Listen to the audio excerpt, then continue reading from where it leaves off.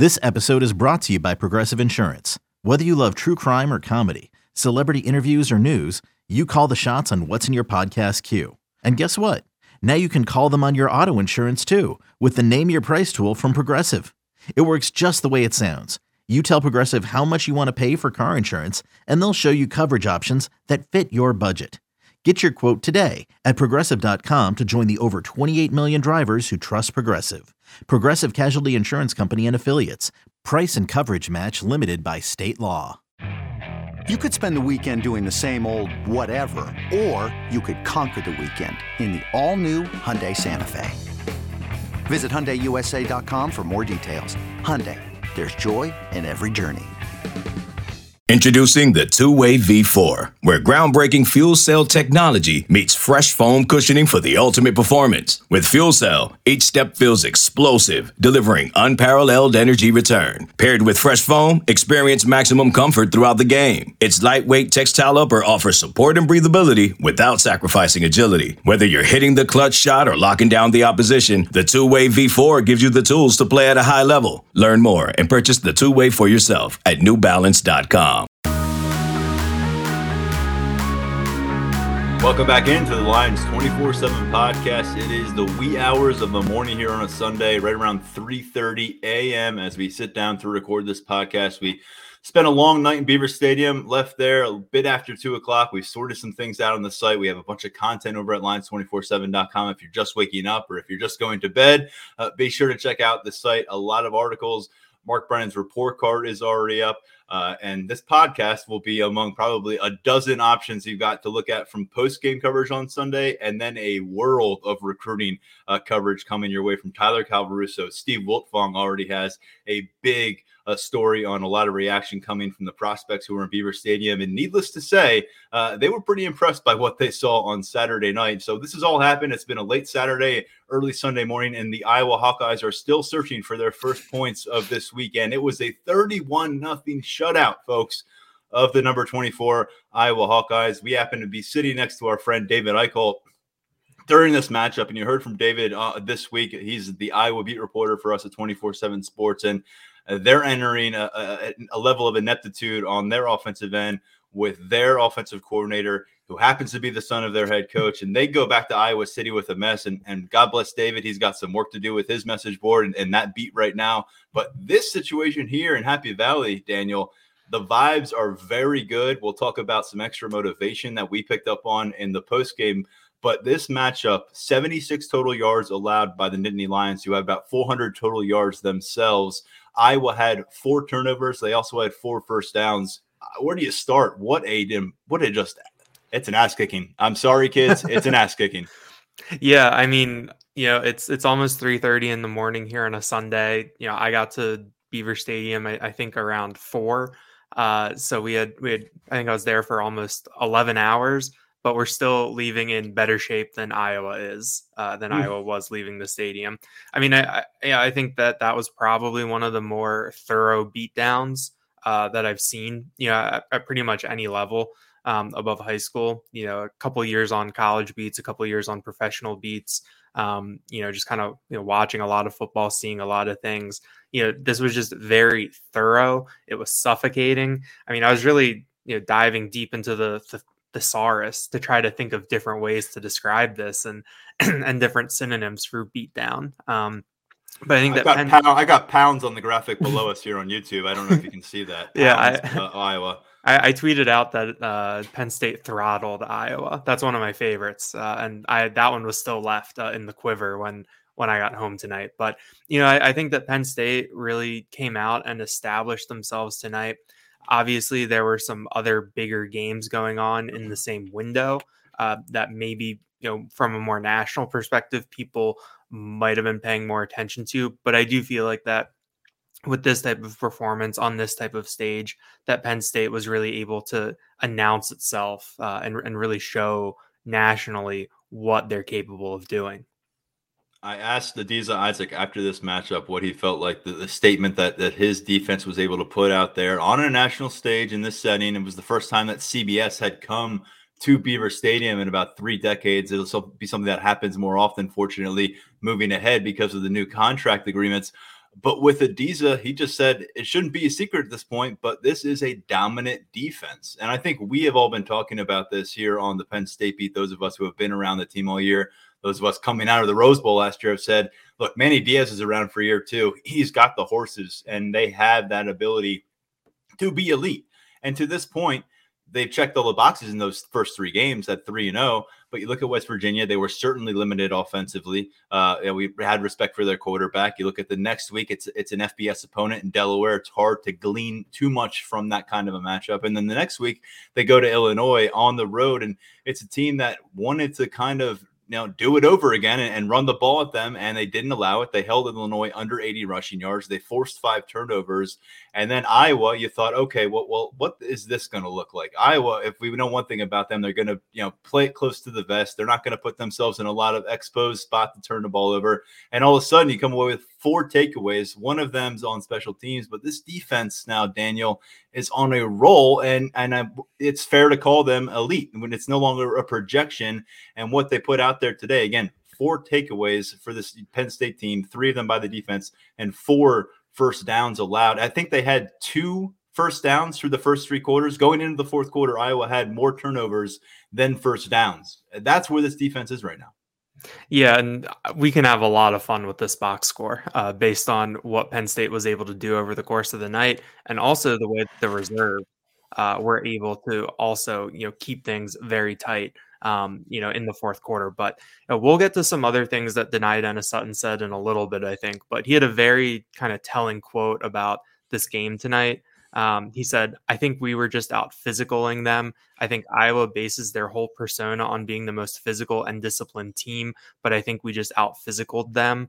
I think over the course of James Franklin's tenure at Penn State, I don't really think the Lions have really had the reputation of being a physical team, of being kind of the bad guys on the block, the bullies, especially when you think back to that 2021 season where they went out to Iowa City, they got beat up, they come back 2 weeks later and just get run over by Illinois. I think I saw in the game notes after the game tonight that however many yards Iowa threw for, it was the fewest Penn State had given up since that Illinois game. Well, we know why Illinois didn't have many passing yards in that game 2 years ago. So I think that Penn State has really been able to transform the identity a little bit. Obviously, the bigger tests there are waiting. Ohio State, and then later in November against Michigan. Then you're really going to know how physical you are. But I think for Penn State to have that mindset going in that they want to be the aggressor, they want to set the tone physically. They don't want to get punched in the mouth. They want to deliver the first punch. I think that that's maybe something a little bit different. And I think that that's kind of an identity that is starting to develop, especially when you factor in the way that the running game has been kind of grinding things out, what they did against Illinois, how their running game has looked a little bit. I think you're starting to see a bit of an identity for this team. And I don't think it's necessarily what we thought it was going to be coming into the year, but it's gotten them to 4-0. It got them to a really impressive victory. So I think it's got them in a good spot. We'll talk more about this defense and why they took this game particularly personally. And I don't think it's that much of a surprise that 2021 matchup had something to do with it. But speaking of identity, I mean, this is a ball control, conservative type offense at this point. It is short to intermediate routes. I mean, that's what we talked about early in the season. That's become the hallmark of this team so far. It's essentially Drew Aller playing darts 6 to 8 yards down the field. And Iowa was very good for the most part today at making open field tackles, one-on-one situations. You got to give them credit. The Hawkeyes defense came to play, and they were not allowing the Nittany Lions to get explosive plays downfield via missed tackles. But I just think it's really impressive how even when the ground game it continues to take a couple quarters to get going, that attrition, I think, is wearing down teams. You're seeing the second half, this team run the football with more authority. Each of these games now in Big Ten play, I think that will continue because of what they're able to do up front. When you can bring a guy like Vega Ioane in as the sixth man, yeah, that's helpful. If you watch him play football right now, folks, the way he's pulling at guard at 350 pounds, he looks like almost a massively jumboed out fullback. I mean, this guy is really impressive what he's doing in this kind of a role. He played a lot on the right side today. Salim Wormley went to the sideline for a bit. He stuck around there. JB Nelson was back, providing that nastiness that James Franklin wants. But I also think, just to note here, and I'll throw it to you on offense in a second, Olu Fashanu, to me, looked the part tonight. I think there, we didn't see much of him early in the season. He played 50% of the snaps cumulatively between that opener and the Delaware matchup last year on the road against Illinois. I think all that offensive line, probably took some bumps and bruises along the way, figuratively and literally. So it was hard to really come out of that and say that someone was an absolute rock star. I thought tonight Olu Fashanu was an absolute rock star, and he prevented this thing from ever really going awry in the pocket for Drew Aller. He contributed to that. One sack given up during a 4-0 start. That is 1/3 of this regular season. 1 sack, 0 turnovers by an offense that has probably featured 7 to 8 offensive linemen with consistency for these 4 games. Hasn't really found its groove at the wide receiver position yet. Is still really trying to get revved up at running back, and has a first-year starting quarterback behind center. Yeah, it's a lot of different pieces right now, but yeah, I think that the pass protection, the marriage between the pass protection and Drew Aller's ability to navigate the pocket, I think is a very, very dangerous combination for defenses. The fact that you're giving Drew Aller time, and then coupled with the fact that he's got his eyes downfield, he's looking for guys to get open, and he's usually going to make either the right decision or the safest decision. I think that has really helped the offense stay on schedule. And I think when we go back to watch this, I think the offensive line and Olu are definitely something that I'm going to keep an eye on. I'm also really curious to watch back, speaking of wide receivers, looking at Keandre Lambert-Smith. I got a text from someone tonight who watches a lot of football, and he said that he felt that Keandre Lambert-Smith really cooked Cooper DeJean out there. And we know that that Iowa defensive back is regarded as one of the best in the nation. So yeah. I'm really curious to look back at that.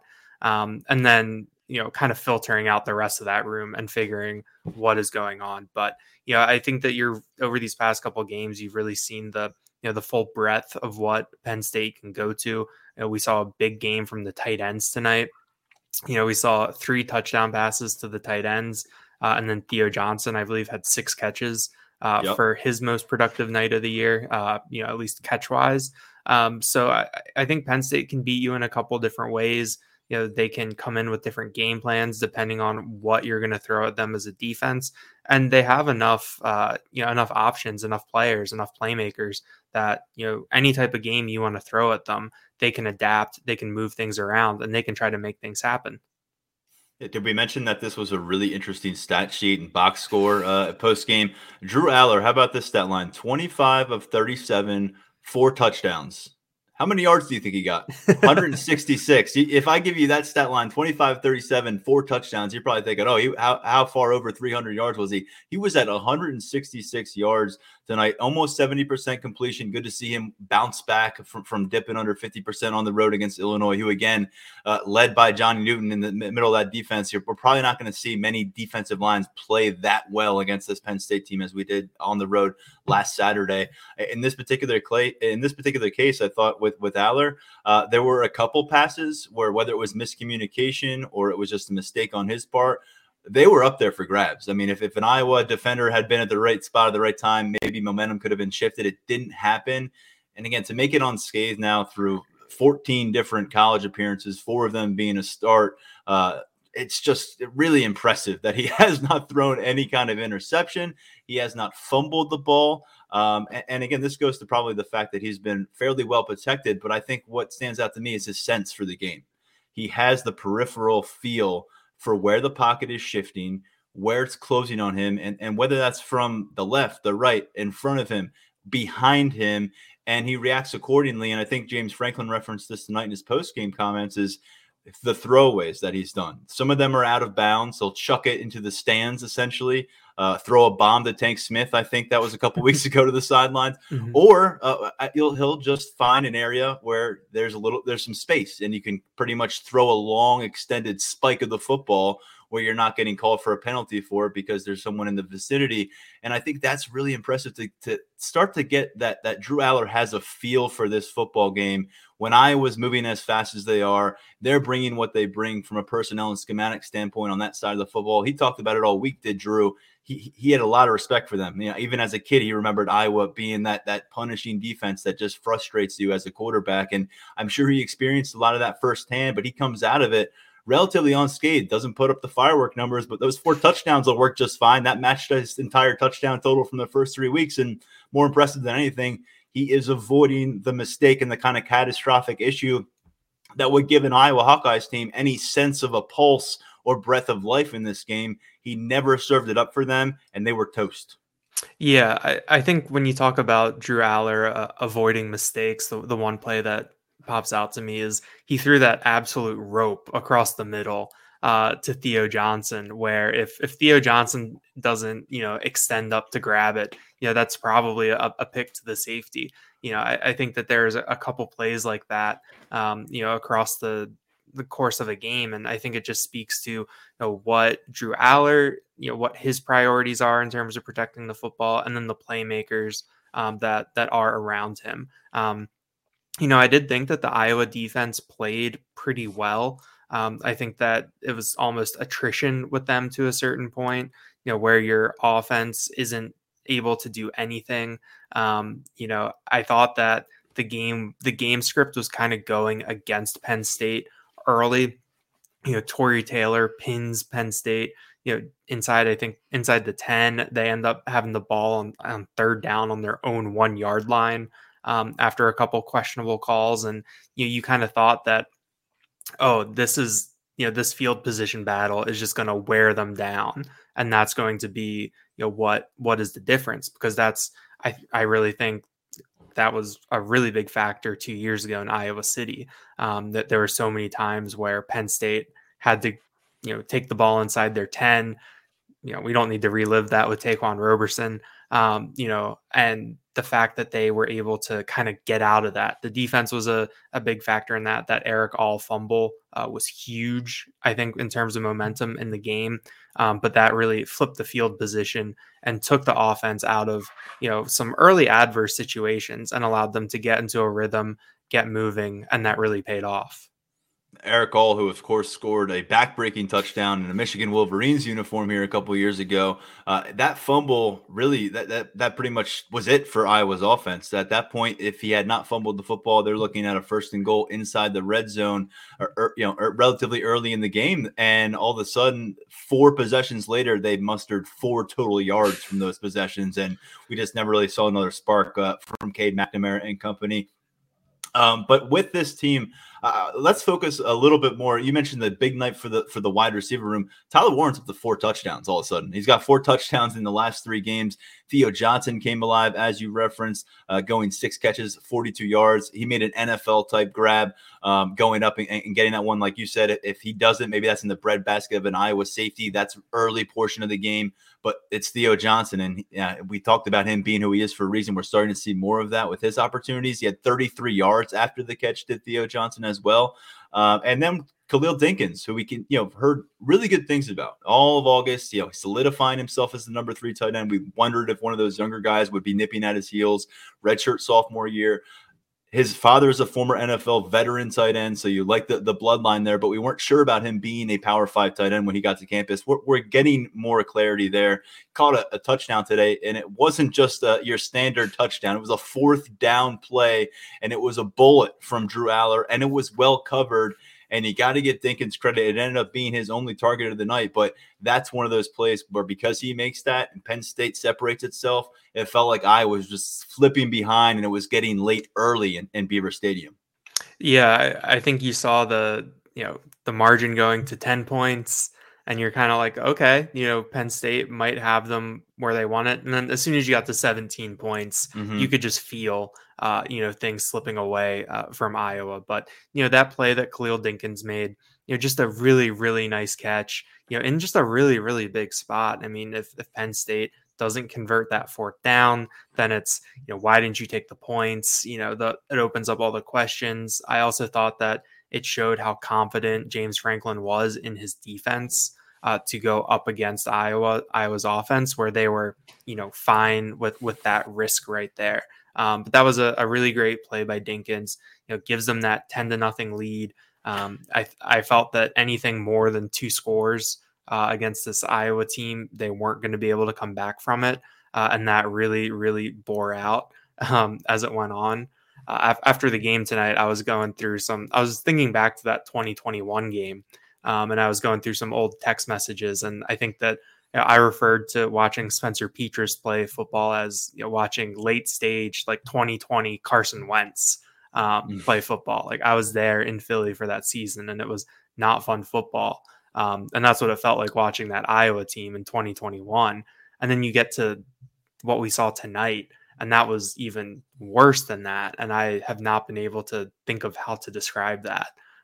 So it was just like a thing where if you could feel if Penn State could get to 17 points, I think that once we got in the game flow, that really felt like the magic number based on how the offense was playing and the defense. And they got there, and it just, you could feel kind of the air come out of the balloon for Iowa.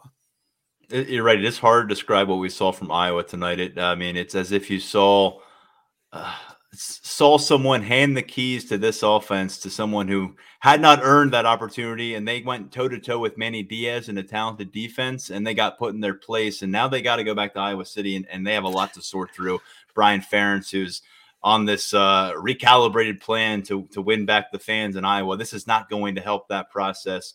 And it's getting dicey for them. But getting back to Penn State here, you mentioned the dominance in some of those stats. I'm just going to reference a few more. The time of possession tonight, 45 minutes for Penn State, under 15 minutes actually for Iowa on the evening. Iowa averaged 1.2 yards per rush attempt.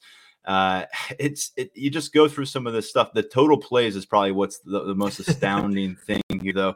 97-33.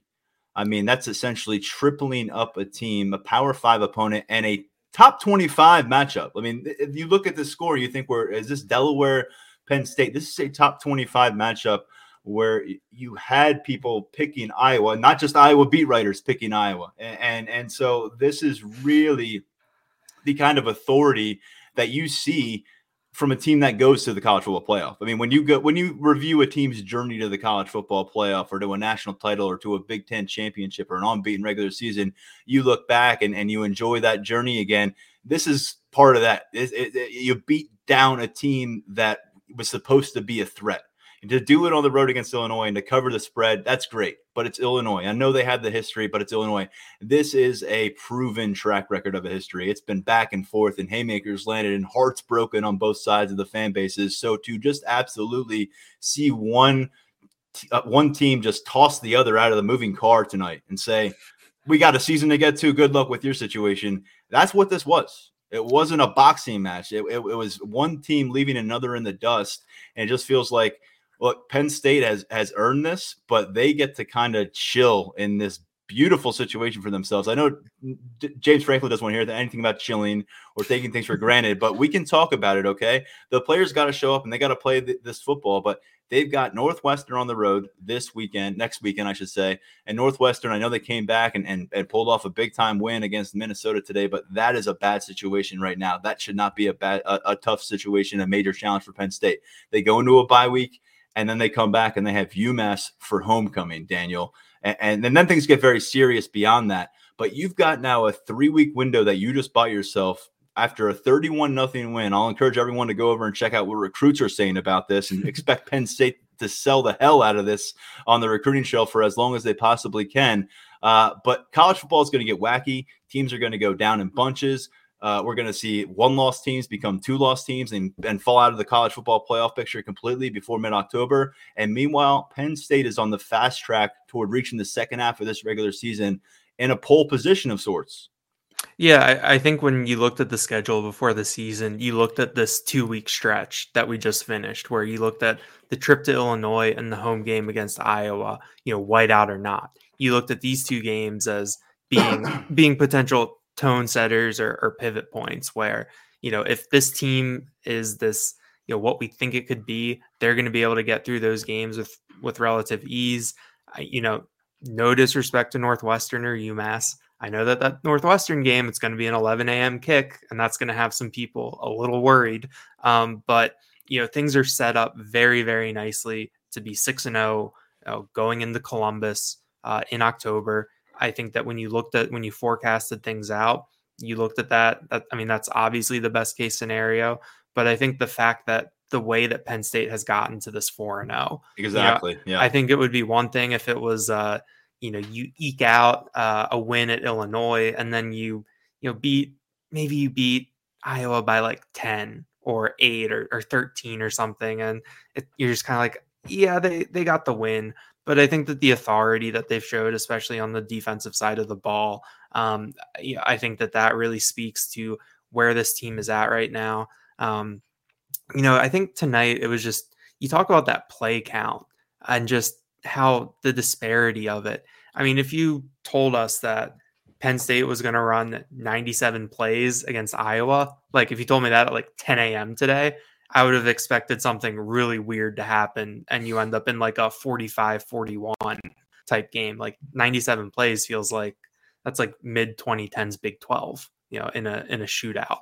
I bet you think Drew Aller throws for more than 166 yards too. Yeah, 100%. So I think that they're winning these games in ways that are a little unorthodox, but the red flags aren't there, like that you might see after some kind of weird, wacky win. Like there's been nothing fluky so far. I think that Penn State has gotten some very fortunate bounces. I mean, Riley Thompson punting the ball off the back of an Iowa player. That's very fortuitous. But at the same time, like if you're going to compete for a Big Ten title, for a Big Ten East title, for a college football playoff spot, things got to break right. Like that's just, there is an element of luck involved here. And whether or not that runs out, when or if, we'll get to that when it happens. But, I think that Penn State has been very, very good so far. And they've also gotten some really, really fortunate bounces. And that's the formula. So, we'll see, maybe we'll start to get those big plays against Northwestern, those big gains. But I think that Penn State has just been so impressive with just how thorough they've been. And I think that's my biggest takeaway, I think, coming out of tonight. They haven't had to rely on luck. They haven't had to rely on bounces. Those things have maybe helped them along, but we haven't said, well, it's a good thing that happened because Penn State would have been in trouble. And it's really impressive. Again, when you give up one sack in the first third of the season and you're not getting 10 penalties a game, and you're taking control of the ball, where you're the only team in the entire country, everyone who plays at the FBS level has found a way to fumble a ball away or throw the ball to the other team. Penn State hasn't, and we've already talked about the moving pieces that they have in place. But I think maybe alongside those couple of aspects about what impresses you most about this 4-0 start coming out of this matchup is the health. Because as far as we can tell, and we don't quite know right after the game and who wakes up feeling how, what hurts on Sunday morning and what that means. But what we do know is Harrison Wallace was back on the field today. He was a question mark for us. Now, did he get as much run as we anticipate he will over the course of the season? Probably not, but he was back out there. He was deemed worthy and valuable to be out there playing wide receiver again. So he's an important piece of this offense, and he'll have bigger nights moving forward. The defense, as you can see, robustly deep. And at this point, I think, Daniel, it's just you can work your way down the two deep, and there's just not an area where you say it's super impacted by injury. That's fortunate in some ways, but it also is a testament to the work that they've put in through the offseason and how they've put guys on the sideline when they can during this portion of the season. We'll be right back on the Lions 24/7 podcast. eBay Motors is here for the ride. Remember when you first saw the potential? And then through some elbow grease, fresh installs, and a whole lot of love, you transformed 100,000 miles and a body full of rust into a drive that's all your own. Look to your left. Look to your right. It's official. No one's got a ride like this. There's nothing else that sounds like, feels like, or looks like the set of wheels in your garage. With over 122 million parts, you can make sure your number one ride or die stays running smoothly, so there's no limit to how far you can take it. Brake kits, turbochargers, engines, exhaust kits, roof racks, LED headlights, bumpers, whatever your baby needs, eBay Motors has it. And with eBay Guaranteed Fit, it's guaranteed to fit your ride the first time, every time, or your money back. Plus, at these prices, well, you're burning rubber, not cash. Keep your ride or die alive at ebaymotors.com. Eligible items only. Exclusions apply. When you need mealtime inspiration, it's worth shopping Kroger, where you'll find over 30,000 mouth-watering choices that excite your inner foodie. And no matter what tasty choice you make, you'll enjoy our everyday low prices, plus extra ways to save, like digital coupons worth over $600 each week. You can also save up to $1 off per gallon at the pump with fuel points. More savings and more inspiring flavors make shopping Kroger worth it every time. Kroger, fresh for everyone. Fuel restrictions apply. Before we get away from the offense, Daniel, I want to get to Keandre Lambert-Smith. 11 targets recorded on the official stat sheet, 8 catches for 66 yards, was slippery in some of those moments, came up with a nice catch, showed off his ability there, a touchdown. 66 yards.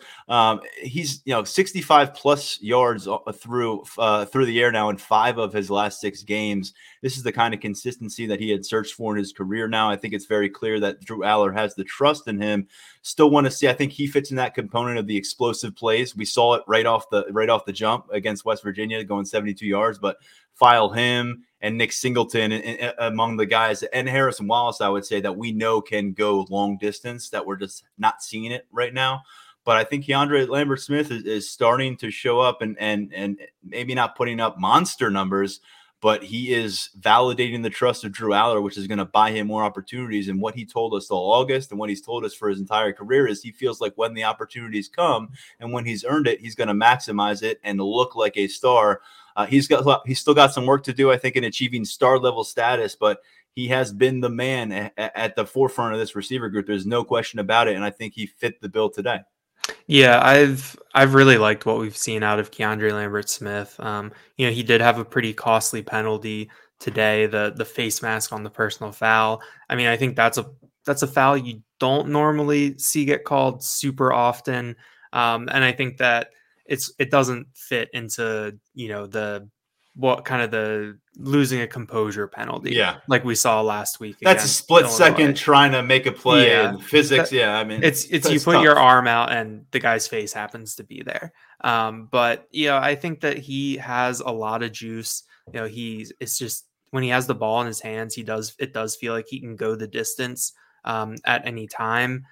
I would like to see some more deep shots to him.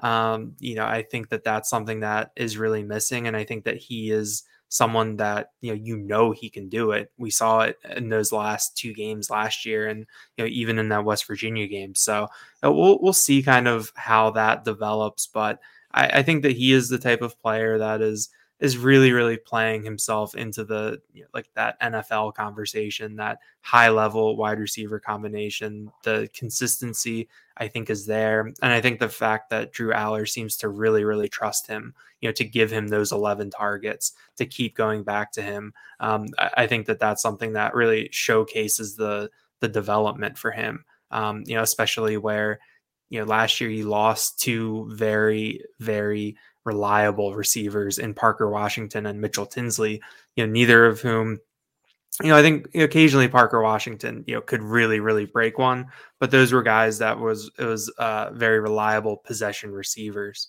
Keandre Lambert-Smith, we know, can be a game breaker, and it really does bring something different. But to see him have this kind of game where he's a trusted option, I think it shows his growth, shows his development, shows his trust with Drew Aller. We'll have our snap counts piece up at Lions 24/7 coming out of this game, but something I'm going to be curious about is just how those were distributed among this wide receiver unit, because Harrison Wallace didn't get the start. Dante Cephas got the start outside along with Keandre Lambert-Smith. Now, Liam Clifford was announced as a starter, as he has been in the past, but it was once again the 2 tight ends officially being with that first team unit, and Tyler Warren and Theo Johnson. They went on to have a big night. You had Clifford with 2 catches for 17 yards. Cephas had 1 catch for 11. And by the way, I thought he showed some really good burst on that 11-yard reception. I'd like to see more of Dante Cephas with the ball in his hands. The few times we have got a chance to get glimpses at that lately, I think he's done some good things. And meanwhile, Malik McClain took a big step back offensively today after 45 plus offensive snaps on the road to Illinois. I don't know how much he played, but I don't believe we saw him until pretty far into the second half at wide receiver. Harrison Wallace was on the outside. Omari Evans, who we're still really waiting to see take the next step. and then from a production standpoint, and really get some significant run out there. So again, a lot of questions, but what do you make of what we saw wide receiver tonight beyond Keandre Lambert-Smith? Yeah, the Malik McLean placement on the depth chart, I think, really stood out in terms of, in the fourth quarter, just kind of looking down there and being like, oh yeah, there's number 11. We did see him with the top special teams coverage units. He has seemed to carve out a role there for Penn State. We saw Omari Evans early for the first time this year. In his first two appearances, it wasn't until garbage time. So I think to see him get some run early, I think that bodes well to where he's at. He's someone too that, we know has that game breaking speed. He has a trait that can really, really swing things for you. So as he gets more, I guess, back into the swing of things with that top group, what they can do to get him the ball in space. And then I think Dante Cephas is kind of the one that we're all sort of waiting for, to see when does this click, when do they unlock him, and what does that look like? I think the fact that he got announced as a starter tonight, I think that took all of us by surprise a little bit. I think that shows what he's been doing behind the scenes, where his arrow is pointed in terms of his ability to make an impact on this team. I think that a lot of people thought they wouldn't have to wait until almost October to see an impact. And, maybe we don't see that full impact till October, but it shows that he has been able to work his way into a position where, James Franklin, Marcus Higgins, Mike Yurcich are willing to say, you're going to be one of the first guys out there. You're starting, we're going to put you in that spot. And Cephas, it's worth noting again, he's the only guy out of all the mix of all these different receivers we talked about. He did not get those 15 spring practices in with Marcus Higgins and with Drew Aller. He got here in May, and he had to play catch up coming in from Kent State. So keep that in mind, something to factor in here. And I just think, generally speaking, throwing Caden Saunders, who we saw some limited snaps at wide receiver. We got a little adventurous today for him against an All-American punter, but he came out of it without causing that first turnover of the season at the end of it. But I think this room, when you look at this entire roster and what could happen in the next remaining 8 regular season games and beyond, that's where the on-tap potential is. I mean, Omari Evans, great point. We thought he was the MVP of the blue-white game, and really, by all accounts, hit the summer with a lot of momentum. And then he ends up with the bumps and bruises category coming out of preseason camp and doesn't play in week 1. And then Caden Saunders, we've addressed that quite a bit in the week leading up to this game, what he brings to the field with just about sub 4.4 speed himself. And some electric potential. And it just, you go down the list. Harrison Wallace, 10 catches for 98 yards. That's not who he is. He could be a 4-catch for 130-yard kind of guy when he has the speed, the length. But I don't know. Maybe that's just not this offense, Daniel. I think at the end of the day, though, this is where you could see. I know Nick Singleton, people are saying, when are we going to see like that Nick Singleton from last year with all those long runs? That's not something that is. I think that comes. I'm not really that concerned. To me, the concern is, do we actually see that upswell of talent, come to fruition this year in the receiver room, or do we end up getting to the end of the season and it's been kind of just a revolving audition? And no one really ended up stepping up to win that audition. There's nothing wrong with having an audition right now, 4 games into the season, with the first-year position coach, with all these unproven guys. But I think when you're working your way into post-bye week, post-UMass, on the road at Ohio State, I think you want to have a really strong vision of who's playing, how much they're playing, and how much you can trust them. And it's going to take some time to get to that point. I'd imagine against both Northwestern and UMass, there's going to be a lot of snaps distributed at this position again. And so you're going to have a really good sample size from one half of this season for Marcus Higgins to delve into. And then I'd expect we're going to see a lot fewer of these guys involved. And I think we're going to start to see snaps start to load up on fellas. I just can't point to anybody. It's a week-to-week thing, and we only get our glimpses on Saturdays and Wednesdays. They see each other every day in that facility. Maybe they have a better sense, but between the bumps and bruises, as James Franklin calls them, and the kind of uneven results in game action outside of Keandre Lambert-Smith, it's just one of those things where it could really raise the ceiling of this team, or maybe it just is what it is. And that's kind of what the offense is. But Daniel, let's get the focus back over to defense and finish strong here as we work our way into early Sunday morning.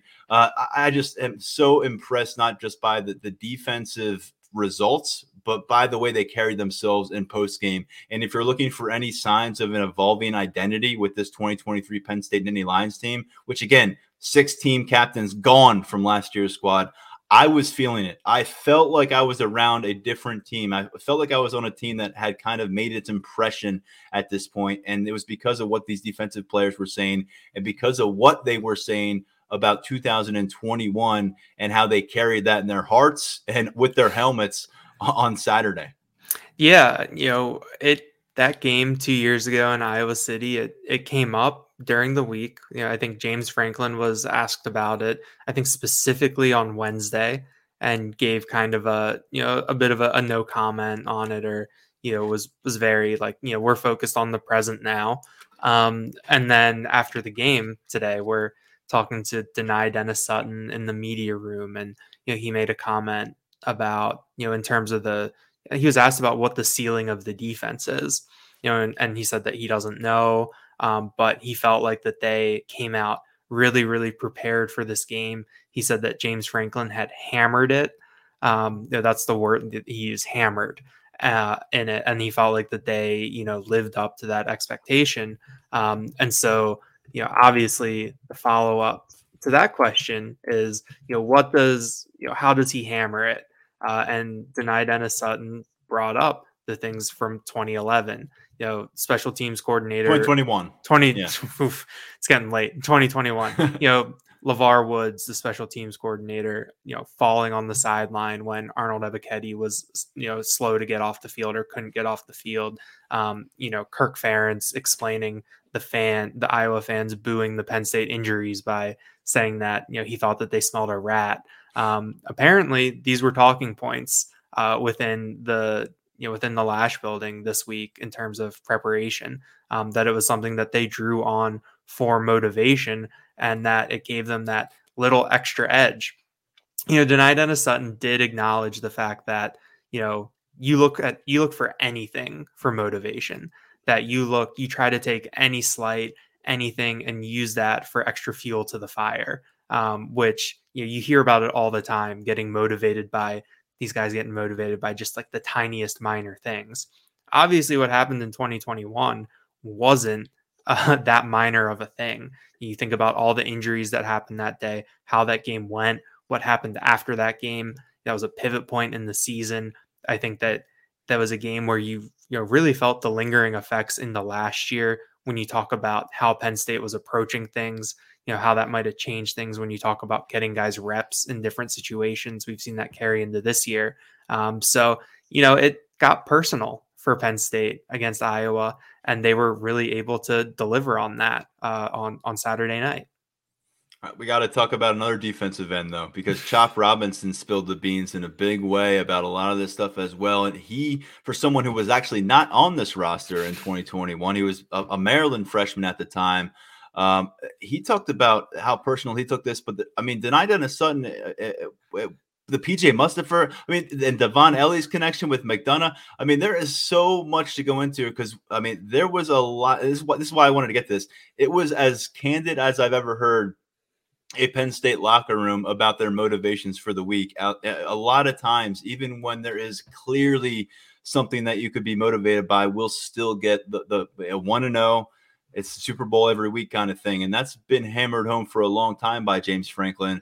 But you always kind of wonder if they would approach this game differently. And we all knew it was probably going to be the whiteout game. And there was going to be a big focus on this one. And I think Mark Brennan brought it up in the pregame podcast that we had on Thursday and said he just felt and sensed that Penn State truly was going to come out and be able to feed off that in a way that we could all sense upon. And you felt it, you saw it, and then you heard about it. Get into what Chop Robinson, because he was about as demonstrative in his feelings about Iowa and what 2021 meant to this week as any player that we heard from. Yeah, so Chop Robinson had another great game. He basically lived in the backfield, spent a lot of time around Cade McNamara. It took him a while though to get Cade McNamara to the ground late in the third quarter. He has the strip sack off the edge. He gets up. Adisa Isaac recovers the fumble. Chop Robinson is celebrating with Abdul Carter, and they both flop onto the ground to celebrate. And after the game, Denai Dennis Sutton said at first that, that was an imitation of LeVar Woods, the Iowa special teams coordinator, what he did when Arnold Ebiketie was on the ground in Iowa City. And Chop Robinson said, that's what I was doing. And, he got the idea for it when James Franklin was, going over this, motivational material, I guess you could say, for the week. And Chop Robinson decided, I'm going to use that when I make a big play. But, he talked about, for a guy who wasn't in that, wasn't on that team, he talked about that he has a relationship with Arnold Ebiketie. I think that Ebiketie is someone who's been around the program, a decent amount since leaving. So Chop has been able to develop a relationship with there. He was obviously teammates with PJ Mustipher last year. Both of them are also from Maryland. So there's a connection there. And he said that it just, it made it personal, to know those guys. We know that injury for PJ Mustipher that he had in Iowa City was pretty devastating. And that it's something that, changed the trajectory of his career. Yeah. When you talk about, he was probably going to be an NFL draft pick after that season and goes undrafted. But yeah, it was, Chop Robinson has been pretty candid when we've talked to him about things like this. Last year after the Maryland game, there's a similar thing where he did a celebration that was directed, at his former program. And, he talked about that after the game. But, I think that hearing from him about, the fact that it was, personal, that, he knew these guys and that he felt that they had been disrespected.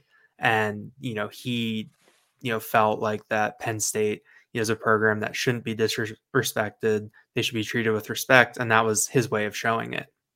Yeah, and I'll give Dennis Sutton the final word here in some way. Here's the quote from your story, Daniel, and you have the story up at Lions247.com. And I encourage everyone to read this. There's a lot of voices in here. A couple of the offensive players weighed in as well, but a lot of attention on the defense because of what they did. Here's what Dennis Sutton said, quote, "I was watching the game when PJ got hurt. They were booing.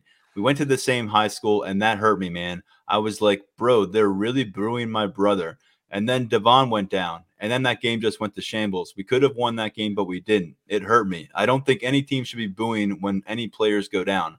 I feel as though that's very disrespectful to the players, and that's not something that we do at Penn State." And you all saw the GIF going around about some of that Iowa fan reaction that occurred that night in Iowa City. And you don't like to paint with a broad brush and say all Iowa fans were guilty, but it did get out of hand that night, and it was bothersome as someone who just roots for young men, who regardless of what team you're supporting, these guys are out there giving their all, and no one wants to be slumping over to the sidelines. And we all knew, I think, when we covered PJ Mustipher, and that's the one that really bothered a lot of us because PJ Mustipher didn't leave the field, and he was a team captain. And so I think you can understand if me and the media were kind of rubbed the wrong way by that, how did they feel? They had to get on a plane, lick up their wounds. They never really recovered. As you said, they spiraled out. So I think it's great to see them beat their chest after this. I think it's great for them to say, yeah, we were pissed off. And you know what? We made them feel it because they did. They went out there and they held Iowa to 4 first downs, less than 80 total yards. They dominated. Again, it was an absolute bully in the playground situation, and they did it the right way. They didn't do it without class. I thought there was nothing excessive after the plays, nothing like that. So I'll give them credit. But I like this version of this Penn State team. I appreciate that they came out and said this is how we were feeling. You know why we felt this way, and we wanted to go out and show it because we're a team that's capable of doing that. And I think if Penn State can own that, and maybe their identity does evolve a little bit beyond that, every game's in a vacuum, every game's 1-0. I want to see this team maybe take on. We have a journey this year, and there's stepping stones. And I know James Franklin wants that 1-0 mantra, but apparently he was okay with diverting the plan a little bit. Maybe we wouldn't have known at what scope if these defensive ends didn't conduct great interviews with us after the game.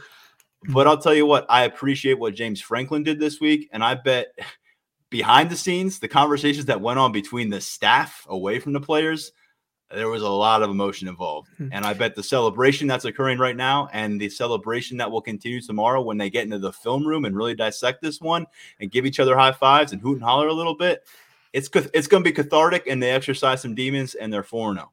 I think that this also really speaks to the culture that you have especially on that defensive side of the ball. And you talk about these guys that, Chop Robinson never played with Arnold Ebiketie. Deni Dennis Sutton overlaps. Both Chop and Deni only overlap with PJ Mustipher for 1 year. And like we said, they weren't there in 2021. But the fact that they want to pick up for that kind of guy who isn't in the team anymore, they weren't around for him for a long time, but they want to play for him and do something for him. Deni Dennis Sutton said that he and Devon Elise, who also went to McDonough, they FaceTimed with PJ Mustipher right before Dennis Sutton came into the media room. And someone asked, oh, what were you guys talking about? And Deni said, oh, just when we're going to be able to get dinner again sometime. But then he acknowledged that they were excited to, I think he called it a get back. Back for him for PJ. So I think that shows that it's a peek into a look beyond the 1-0 vacuum. And it does show that as much as they want to make every week, its own Super Bowl, its own thing, there are extenuating circumstances. And I think that it also shows a really good coaching job, that you're able to divert from that 1-0 mentality a little bit, bring in some external, noise. That was a ton of noise after that game. And when, anytime you talk about that game, it's a very emotionally charged thing. And the fact that you were able to channel that and get this result, while using that tactic, I think that that's a great coaching job, from just managing people and managing culture. So, I think that you talk about on-field performance, by the players. I think the coaching performance tonight was also very good, but just managing the intangibles. I think that Penn State did a really, really good job in that. That's obviously a button that you can't push every week. I don't think that they're really going to be saying that, we only beat Northwestern 17-7 last year. We need to run it up on them. But I think that pushing this button at this point, it worked. And that's another kind of, tool that you can pick up on when you need it. Yeah, and we said before, this coaching staff is just hitting the right buttons psychologically, it feels like, with this roster. There's a lot of talent, there's a lot of egos, and in modern day college football, there's a lot of opportunities for relationships to fall out and go sour. It just feels like this team's in a good place going through a month of this football season. Daniel, we'll have a lot to talk about in the upcoming week. We got Northwestern matchup, but we'll have a lot of big picture conversation, because these two games, when you look at it, you talked about it before, these were like a litmus test type of stretch. That's kind of how we would view Penn State's remainder of the season, was how they get through these couple games. Now that you're through it, they're 4-0. They were not just normal wins. They did this against an Iowa team that stung them very hard in 2021. They did it against an Illinois team that stung them very hard in 2021. Those were heartbreaking losses. And I think what people were curious about going into this year is, would Penn State be building off of 2022 when they won the Rose Bowl and finished with such a high note, or would they be reversing course and maybe trending back toward a 7 or 8 or 9 win kind of a thing? And right now, the early returns are pointing us toward this team is building back towards double digit and then some kind of results. So I think that's very good to see. But the big thing is the red flags just aren't there. I mean, you could probably point to the kicking game still. Alex Felkins had a great conversion from, I think, 45, 46 tonight, and then missed from 43. You want to see some more consistency from the special teams, I think, in general. But right now, Daniel, really buttoned up 4-0. And tonight they played bully ball. They had a long, sustained drives. Was it 5 possessions that went 10 plus? It's really just running out of descriptions, running out of time, running out of brain function at 4:00 in the morning. So we'll call it a night. Anything else to add before we say farewell?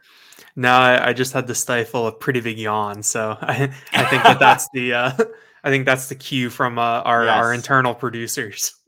Yeah, that's right. Well, thanks to everyone for following along. If you're checking in with us early on a Sunday, or for whatever reason still up from the game last night, and you're catching this when it's freshly released, we appreciate all of you. 4 more episodes coming your way between Monday and our post-game podcast after the Northwestern matchup. Again, Penn State wins 31-0. On behalf of Daniel and myself, encouraging everybody to go to Lions247.com right now and go check out everything we have coming out of this matchup.